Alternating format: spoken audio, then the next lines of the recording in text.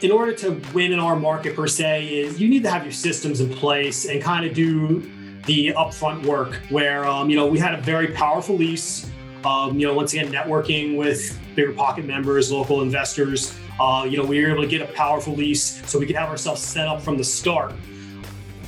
What's going on, guys? This is the Passive Wealth Strategy Show. Thank you for tuning in. Today, our guest is Sean McIntyre. Today, we're talking about house hacking. We're talking about a couple of duplex, multifamily house hacks that Sean did, and we get really into the details of what he did. And if you don't know what that is, don't worry. We're going to explain what a house hack is, and in the case of what Sean did and his strategy, and then what he's doing now with a bit of a live-in flip. And this is a great strategy for especially newer real estate investors to get started with some low-cost loans, low-cost debt, and really get into multifamily real estate investing. And there is an important, caveat, an important fact is that Sean did this with a pretty substantial family. Now he's got 4 kids and 2 dogs, and he built the kids up over time as he did these. But still, that is a testament to the fact that it can be done. Even if you've got a family, you can make it happen. If you're committed to go do it, these deals are out there to be done. So once again, today we're talking with Sean McIntyre, a gentleman from Northern New Jersey. He's a realtor from Northern New Jersey. If you need realtor services in Northern New Jersey, he can help you with that. And he's got investing experience. So, and he is an investor, which is always great to have in your pocket. An investor-friendly agent who knows how investing works is so important. So if you want that, reach out to Sean. He gives his contact information within the show. And today you're going to learn about house hacking duplexes in Northern New Jersey and how it works. If you do enjoy the show, take a quick second, go to your favorite podcast app, look up the Passive Wealth Strategy Show, give us a subscribe. That way you'll get every new episode straight to your mobile device every Monday, Tuesday, and Thursday. And that's really important because you're going to keep on top of the most up-to-date information. You're going to get this all in your ear, and we're going to help you escape Wall Street and invest in Main Street. Again, if you do enjoy the show and you're an Apple Podcast user, please take a quick second, go to the Apple Podcast app, leave us a rating and review, 5 stars if you don't mind. It's so much appreciated. That helps other people learn about the show. That helps us grow within the Apple Podcast ranking, and just it helps me feel good. I see what you guys have to say, and I appreciate it so much. And it means a lot to me. It doesn't take you much time, 30 seconds at most, less than that. So that would be much appreciated. I am your host, Taylor Loht. I'm a real estate investor, real estate syndicator. I buy real estate with passive investors and split the return. I've not done a house hack. I'm not opposed to it. I think it's a great strategy for folks to get into residential real estate, start getting some of that cash flow coming in. And today you're going to get a couple of great case studies from a guy who has done it, which is, I think, the most important way and the best way to learn. So without any further ado, here we go with Sean McIntyre. Sean, thank you for joining us today. Absolutely. Pleasure to be here. Hey, it's been great talking with you. We've, commiserated here a little bit about lives growing up, I suppose. And today we're going to dive into a topic that we actually, to my recollection, have not addressed on the show before, house hacking. But for our listeners out there who are not familiar with you and your background and what you do, can you give us an introduction to Sean McIntyre, please? Absolutely. Yes. So we are famously known for house hacking with 4 kids and 2 dogs. Kind of a joke there. I'm not too famous yet.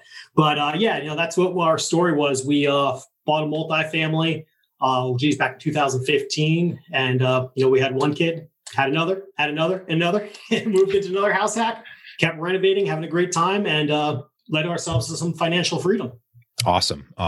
So for our listeners out there, I don't want to assume too much about what folks know about the meaning of the term house hacking. So can you tell us about how it applies to you and your strategy, and like what it really means in a nuts and bolts sense of, okay, what are you doing? How are you making money here? Yeah, great. So really, I guess the term of house hacking is just when you can live in a property and generate some income while you're living there. So for ourselves, we were doing it in multifamily properties in Northern New Jersey, where we would renovate one of the units, rent it out while we were living in the other unit, then renovate that unit, move out of the property entirely and move on to the next one. Awesome. So how many of those have you done? We did 2 house hacks, both duplexes. Both were major renovations that really worked out well for us, but they were little longer than your regular fix and flip type project. But ultimately, they're in a great position right now where, they're doing a great job paying our current property's mortgage. Awesome. Well, that's great. I mean, every bit of cash flow coming in helps, and if you can get it at an excellent price and add value, that's so much the better. Can you tell us about the specifics of the deals and like how you bought them, how much value you added, and get into the nuts and bolts of what you did? Yeah, absolutely. So our very first house hack was a duplex in a town called Summit. That's in Union County. It was about 35 minutes west of New York City. The property itself was it was in bad shape. It was from basement to first floor, second floor, and attic space was all an illegal unit. So it was an illegal quad. You can't have a working kitchen in a basement or an attic space. So that was number one. But what I always like to tell that story because what made it so special is we were able to kind of run the numbers and figure out that if we had an illegal quad, we'd have the risk of it, obviously not being conforming with the town codes. But if we converted it to a duplex, we were getting more rent than had we kept it as a legal quad. So now we have a duplex with only 2 tenants to worry about rather than a quad with 4 separate tenants that's completely legal. So it was pretty cool.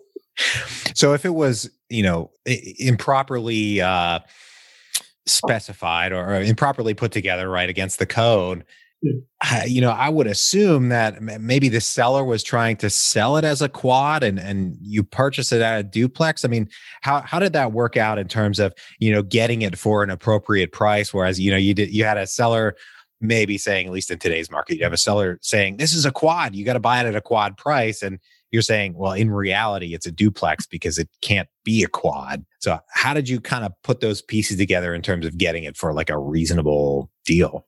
Yeah, it's a good question. So I think just with how New Jersey can be with its laws and everything, they already dismantled it per se, where they took out the stoves because they knew that would never pass inspection or certificate of occupancy from the town. So it was like you'd walk up and there'd be a fridge with this like open space and then a countertop. And then, it was just wacky.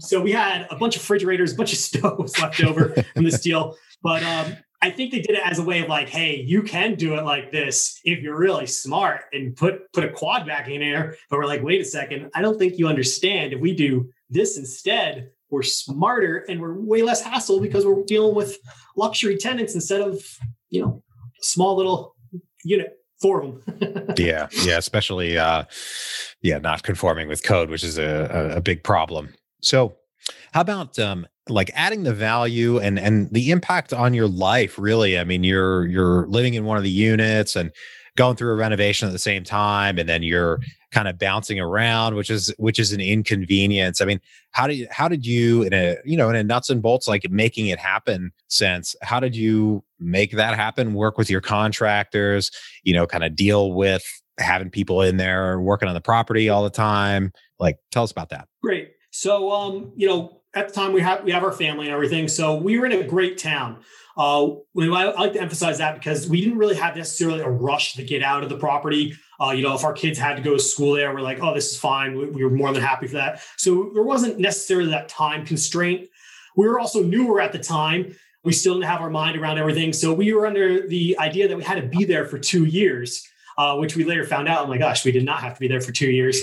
So once we get to the second deal, we were kind of lightning speed on that one. But we ended up being at the property for 3 years. First unit, I renovated myself primarily. I'd hire subs for like plumbing, electric, the stuff that, I'm not capable of doing. But a lot of it I wanted to learn, like sheetrocking. I have a flooring background, so I knew how to put floors in. And then just kind of reconfiguring things. I did that strategically because for first things first, every time I got a quote, I was just like, okay, I got to doing this. I mean, our first cabinet quote, Oh man, dude, it was bad. We got 30K. And I was like, no way. What are we getting ourselves into?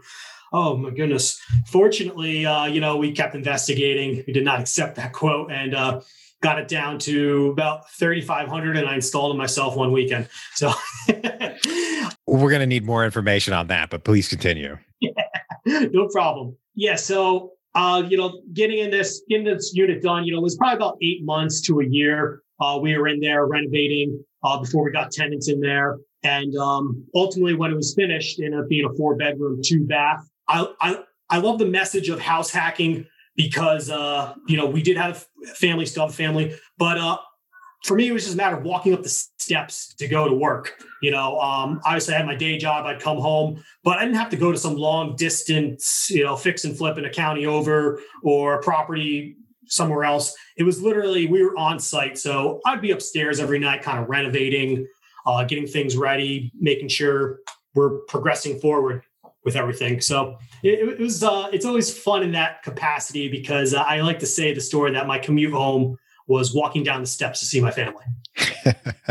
Nice. I like that. So on the going from $30,000 to $3,500 for materials plus your labor to install, what did you do there? I mean, I would assume there's some difference in materials, right? You're going probably from a really high end material to a really low end. I don't know. Maybe you were getting screwed by that contractor. Who knows? What did you do? Yeah. I mean, it's a well-known company that, they're nationwide and they came in, we're like, okay, well, they're all over the place. Let's have them come in. I don't know what type of cabinets they were offering. I don't know if they're gold plated or if they're like workers. I have no idea. But I mean, it was just like every time we went to a new place, it went down like 10,000, went down 10,000. And then finally I went to IKEA and I was like, oh my goodness, I could put them together myself. This is great. Sure enough, I reached out to, one of my good real estate buddies and he's like, Sean, you're making the most silliest mistake. Just buy from my guy, solid wood, already assembled cabinets, $3,500, put them up in a weekend. It's all about knowledge and who I guess, at the end of the day and keeping those relationships. And fortunately, I keep tight relationships with my real estate buddies and for that reason, but it worked out well in the end. Nice. I'm working on redoing my kitchen right now and planning to do it on my own, just again, for very similar reasons to get that hands-on experience. And I could use a connection like that for cabinets, especially in today's market where lumber is so expensive. So you did the first one and then moved on to the second one. But I'd also like to really ask about living next to your tenant, because the part of the reason that I'm in syndication, I syndicate properties is so we can have property management and I don't have to deal with tenants, because I don't want anything to deal with tenants, right? We hire somebody to do that. But in your experience, what was that like, particularly in a very tenant friendly state like New Jersey? Yeah, that's a great question. So really, in order to win in our market per se, is you need to have your systems in place and kind of do the upfront work where, we had a very powerful lease, once again, networking with Bigger Pocket members, local investors. We were able to get a powerful lease so we could have ourselves set up from the start. And then really it was just learning how to screen and diving deep in that process. Being a real estate agent stuff, I had some experience with that. And, I had access to people that could help me. So, as it is a very tenant-friendly state, at the end of the day, our unit was going to appeal to a higher-end tenant. So, we weren't really expecting someone like a doctor or something to default on the lease and, be a troublesome person. So I think our play overall was a little bit slower to get the tenant in there. But ultimately, now we're in a spot where it's systematized in a way where I am self-managing these properties. But I mean, I'm hearing from people very rarely, maybe a couple times a year. And most of the conversation is, hey, are you renewing or not? Let me know. So I think a lot of it has to do with your systems and where you are to get there. So your rental COVID experience or landlord COVID experience rather up there has been positive. Yes, for myself. And really, I think all around, you hear some horror stories, but I don't think it's as bad. maybe is what you'll hear on the news or something like that. I don't know many people personally that are getting hit too hard with it. I know there's things out there, but for myself, it's been fine. We haven't really had any issues. A little couple scares. I know one of our tenants did get a pay decrease, but it all worked out well. And they're actually at the end of the lease at that time anyway. So they're planning on moving out. But all in all, worked out fine for us. Nice. So starting with that, you did the first one. We're moving on to the second one. But, one of the quote issues that I could expect there is just access to capital, right? You've got this one mortgage. You have a tenant in, so that's bringing you some level of income. But okay, you need cash. You need the ability to get a loan to get the second one. How did you work through that problem and make that happen?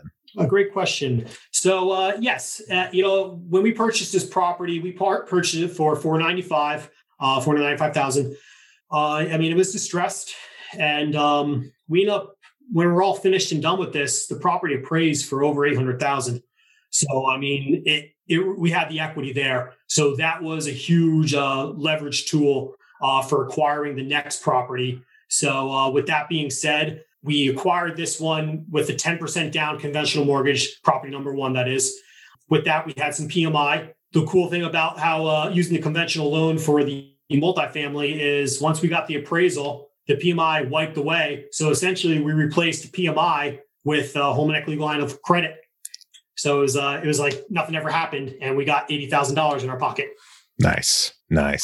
So you got the $80K in your pocket, and you were still able to qualify for a loan for the second one? Yes. So we were able to qualify for a loan, and we were actually shopping around a lot, and we were going to do the same strategy and implement it.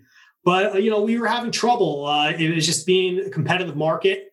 So I approached some private funders out there, my parents, and I said, hey, this is my track record. This is what we did. Would you be open to lending us some money to purchase our next one so we can buy it cash and, have a smooth transaction? So our next deal, we did end up buying with liquid cash. Okay. So did you pay them, interest or return? Or did they give you, friends and family discount? What did you do there? What was your cost of that capital?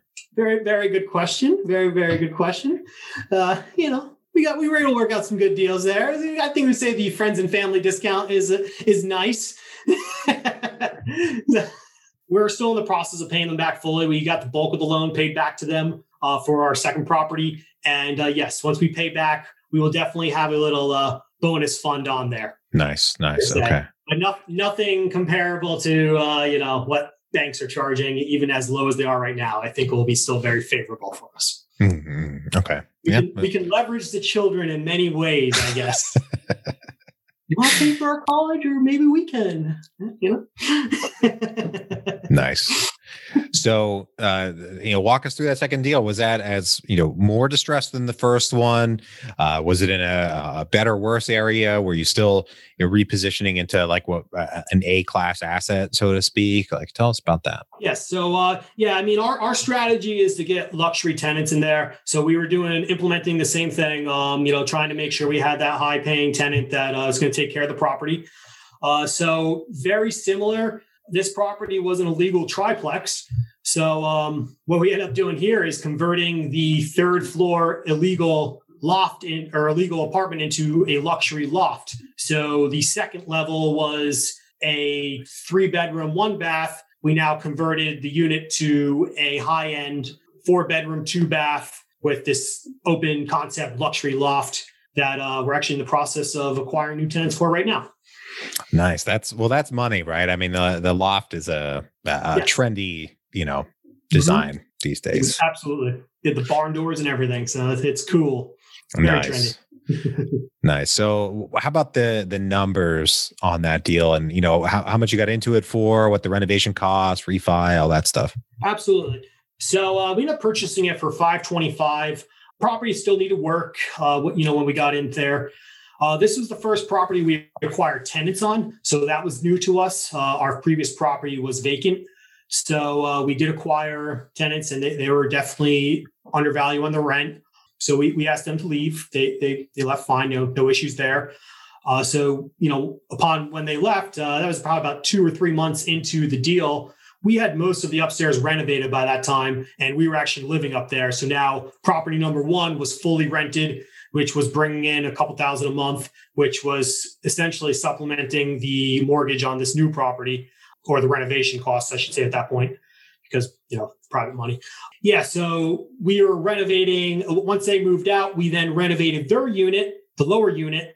And I always like to talk about this one because they were paying about $1,600 a rent. Zillow estimated it for $1,900. I estimated it for over $2,400, and that's what we currently have it rented for. So definitely, I always like to throw that out there. Don't trust those estimates. They can fib. They don't find that hidden value, but we were able to get in there, convert. It's just crazy. It was the kitchen was a smaller kitchen, but it had this massive walk-in pantry, like the biggest thing you've ever seen, with a window. Wow. So we're like, what's going on here? We had to make it into a half bath. So, that drove up the rent, added the bedroom. So reconfigured things a little bit, but all in all, we got it up to a very nice marker where it's producing nicely. Nice. So it sounds like in these, I don't recall from the first one, but from the second one, it sounds like you fixed up the upstairs, changed that attic out, got that all good. Excuse me. Continue to live in that, and then fixed up the other unit, and then got it tenanted out. Did not move into the other unit. Whereas maybe you couldn't do this because of the size of your family, but I would be tempted to move into the non-fixed up one as long as it's good enough, and then get the first one rented out and get that money coming in. Is that what you did on the first one? I don't recall. And what are your thoughts about that? Absolutely. You nailed it on the head there. That's what we did do on the first one. Our goal was we wanted to get the nicest unit ready to go as soon as possible. So we did that. And that was the unit 2, the upstairs unit. So we got that rented on property number 1. And then that allowed us time to renovate the unit that we were living in, which was, it was dated. It was livable, but it was very dated.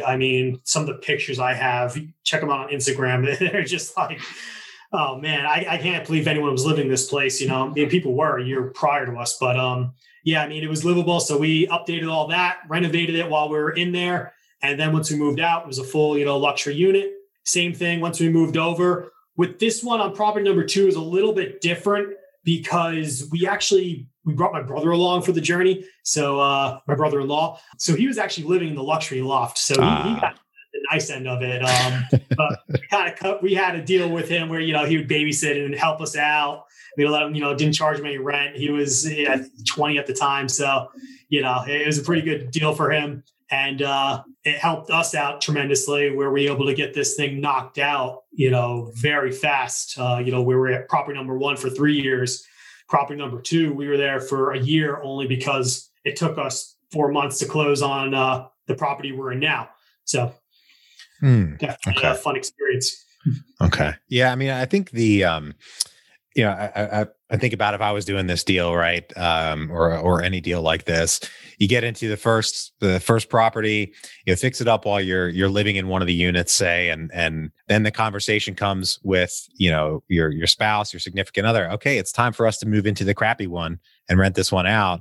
As much as I love my girlfriend, I don't think I'd be able to convince her to move from the nice one into the crappy one. I don't know, but that would be a tough sell, I think. It is. But for us, we never were really living in the nice one. Like, we didn't move unit to unit per se. Mm-hmm. Like we moved into the crappy one, and I made the one that was going to be nice, like a construction site. So it wasn't like we were actually living in that very nice one yet. And we knew we couldn't freaking afford this mortgage. Property number 1, that's fair. So it's like, okay, we can move up there, but you're going to pick up another job. So you tell me what you want to do. And, my wife was on board from day one. She had no argument against that. So yeah, for us, it was just like, yeah, we don't want to pay for this out of our own pocket anymore. Get the tenants in there. And that was a good enough sell. Nice. So You mentioned the property you're in now that came after the second duplex.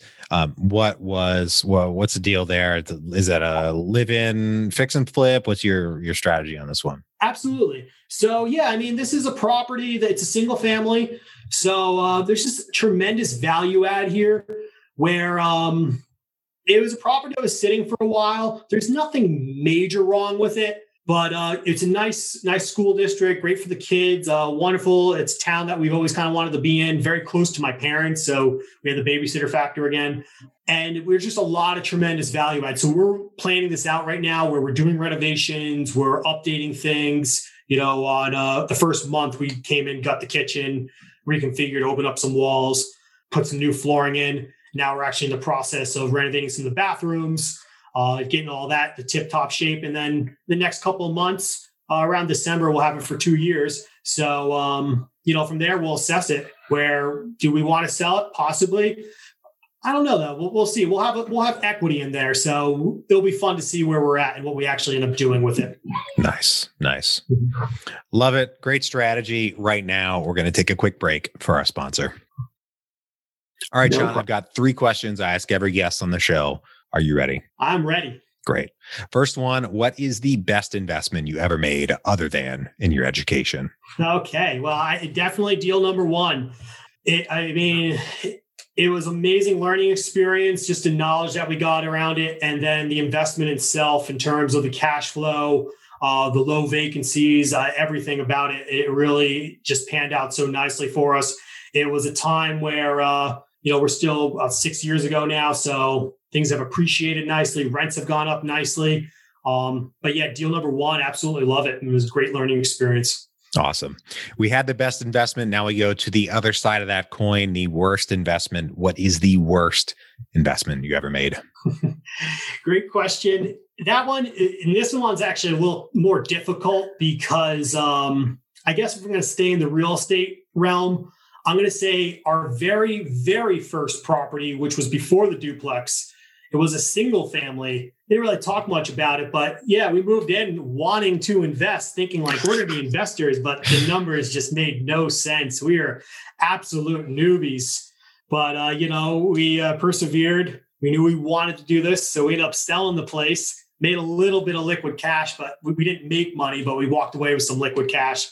But all in all, it was an amazing learning experience to kind of get us prepped for the next deal. But yeah, on paper, oh my goodness, I would have been very, very, very, very bad spot if we kept that.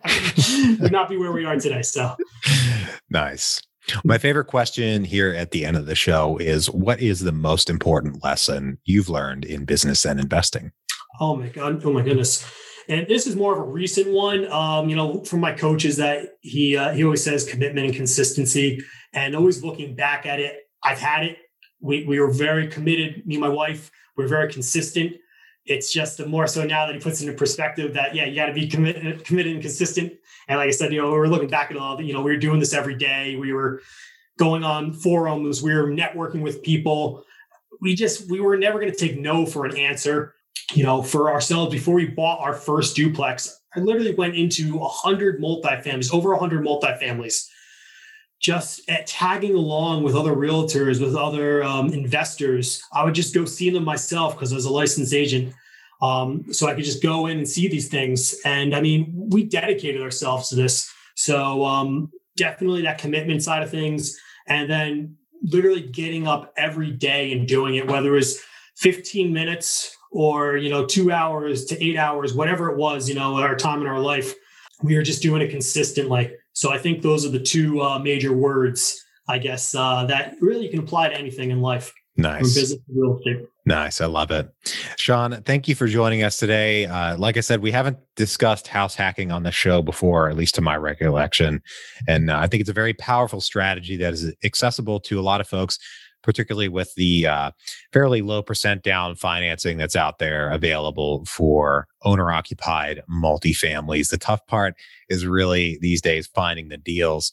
If folks want to reach out, if they want to get in touch with you, they want to find you on the internet or what have you, where can they track you down? Absolutely.